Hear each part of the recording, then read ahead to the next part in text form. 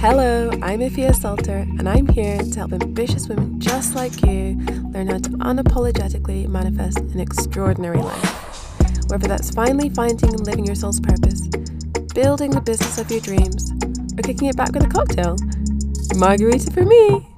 You best believe I'm right there alongside you, strapping in for the ride. Okay, gorgeous. Ready to dive in? Let's do it! Hello, hot stuff, and welcome back to another episode of the Manifest Edit podcast. So I feel like I should start with a little bit of a life update. So we are on the road to Christmas in Australia. It's kind of fun having Christmas here because I've never been a massive Christmas person, and in Australia it's not really as huge a deal as back home, especially if you're living overseas. Normally I kind of spend Christmas with my friends and then go to the beach or go for a few drinks. Last Christmas ended up being a bit of a wild night out. Things are probably going to look a little bit different this year, but having had 40 days of 0 cases now in Melbourne, things have kind of gone back to as normal as they can be given the current, whole pandemic thing. So yeah, I'm kind of looking forward to Christmas this year and just being able to catch up with some friends, have a nice dinner, and I'm just really enjoying living life again. What can I say? For this episode, we are going to be diving deep into all things sobriety, and this is really a realization I came to during the second lockdown here in Melbourne, and I want to share how being sober for 5 months has impacted my life, and I also want to share some of the mindset shifts that came from that I think you're going to be able to apply to your life as well. So whether you are interested in, having a little break from alcohol or not, that doesn't matter. These lessons will still apply to your life and that you'll still be able to take something from it. So I want to preface by saying that I would never really consider myself to be someone who had an alcohol problem. It wasn't that I stopped drinking because I was drinking excessive amounts. What really happened was we headed into a second lockdown here in Melbourne. So after our initial couple of months, cases began to rise again. We had like a little, okay, you're going to be in lockdown for a couple of weeks and then things will go back to normal. Then soon began to realize that a couple of weeks was going to turn into several months. And during this time period, I began to realize, okay, and by the way, in Melbourne as well, the lockdown was you could only leave your house for 1 hour a day to exercise at the park, then you had to come home. So restrictions were quite strict, a lot stricter than other places in the world. And it truly felt like there wasn't really that much to do, probably because there wasn't. And working from home, I began to realize, okay, the only thing that I am looking forward to at the weekend is having my glass of wine and watching Netflix. And it felt like a bad habit to get into. And it wasn't that I was having like bottles and bottles of wine by myself every evening and crying over the state of the world. It was just that I didn't like the idea that that was the only thing I was looking forward to. It just seemed sad to me, and I felt that there was more to my life than this. So I decided it wasn't really adding anything to my life at that point in time, and I was just going to stop drinking. And I said on Instagram, you know what, I'm just going to stop drinking until I can get tequila drunk at a bar.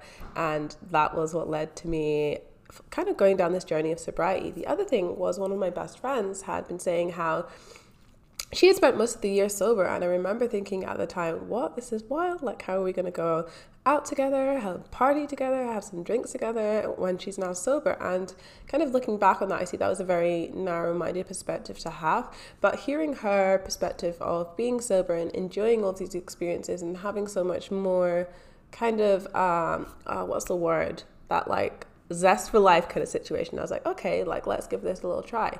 So honestly, when I thought of this, I didn't know it was going to be 5 months. I just thought it was going to be until we were out of lockdown again, but that ended up being, more on the longer side of things. So yeah, let's get into it.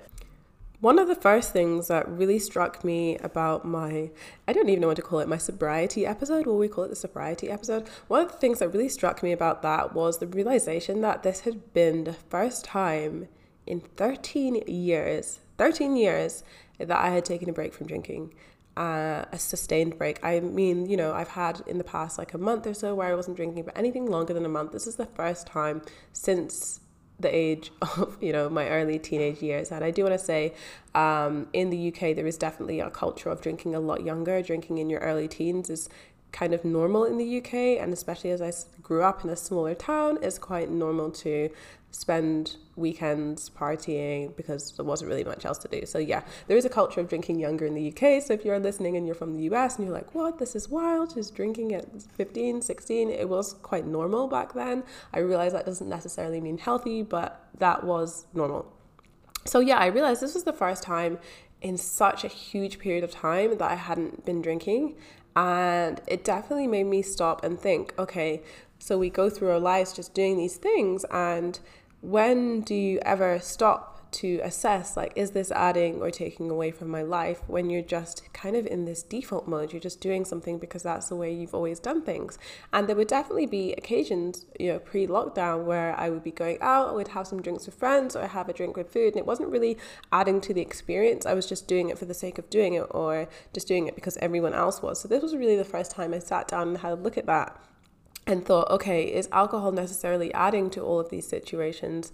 And I realized it wasn't. So that realization led to me, deciding to go the course, go a little bit longer. And I remember the first time that I realized that this was a thing that I was doing was when I was having a Zoom catch up with one of my friends, and I'd won this competition that we both had this sake and cheese delivered to our houses.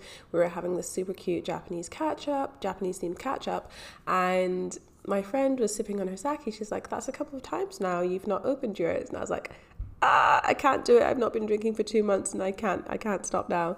So that was the first time I was like, okay, we're being serious about this. And this is the first time also that I'd had to say no to a friend who was also drinking and turn that experience down.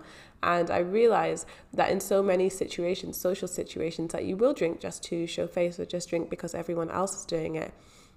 So when I returned to the point of, maybe it was this month, December, that I started drinking again.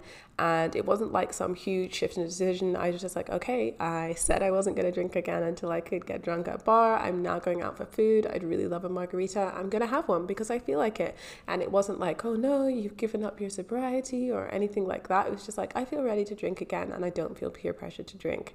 And I think drinking from that perspective is something that I'm definitely going to be implementing more of into my everyday life, because you have to ask yourself, and not only in situations where you're drinking, but in all situations in your life, am I doing this because I want to, or am I doing this because I feel pressured? And I remember when we had first started coming out of lockdown at the end of October, and after that, I had gone to this party and everyone else was drinking, and I brought along my own appetizer, sparkling apple juice. I was really excited about drinking that. No, you can't share. This is mine. And everyone's like, oh, why don't you had some vodka? Have a shot. Just have a shot. Why aren't you drinking? Oh my God. And everyone was just trying to get me to drink, because it actually makes other people feel uncomfortable when you're the only one in a situation who isn't drinking.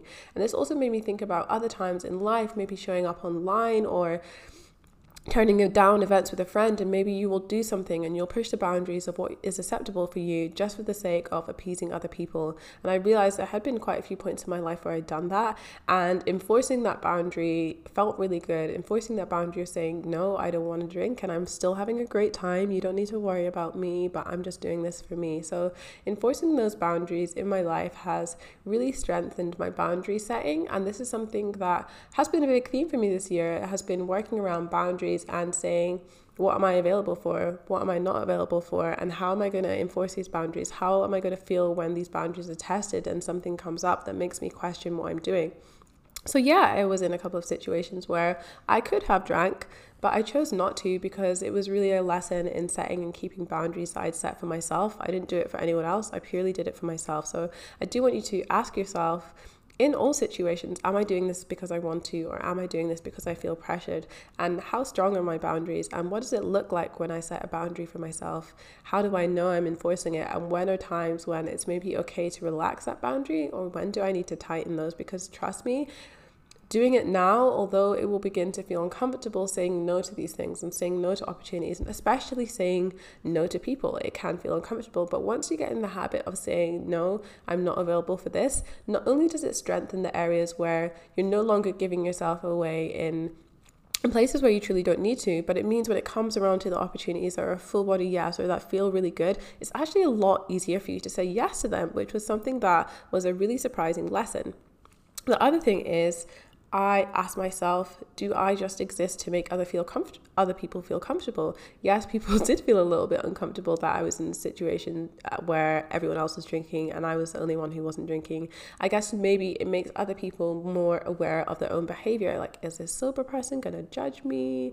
Or why aren't they drinking? That's so weird. Everyone drinks. And especially in Australia as well, there is quite a big culture around drinking and public holidays around sports events so you can drink, and Christmas so you can drink, and everything so you can drink, which I'm not knocking at all. Like, you go, Straya, you do your thing.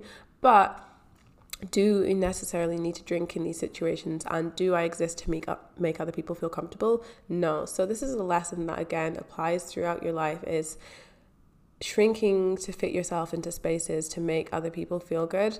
You don't need to be doing that. And that was something that I'm definitely going to be implementing a lot more. As I said, this year has really been about enforcing a lot stronger boundaries in my life. And the act of enforcing these boundaries has made my life so much brighter. It has made my life so much better. And not only in stepping into that sense of power around, okay, this works for me, this doesn't work for me, but also in feeling really aligned with what I'm doing and where I'm going. So that is really what I want to say to you about the journey of sobriety for me. And it really, obviously there are all the health benefits, and I loved waking up early and not being hungover and being able to do things in the morning and not having that alcohol regrets, and experiencing dating when I was not drinking and really getting to know someone from this perspective of, okay, this is really just like me, you, no alcohol. And it does make you a bit more vulnerable. And, I always thought it's the other way around.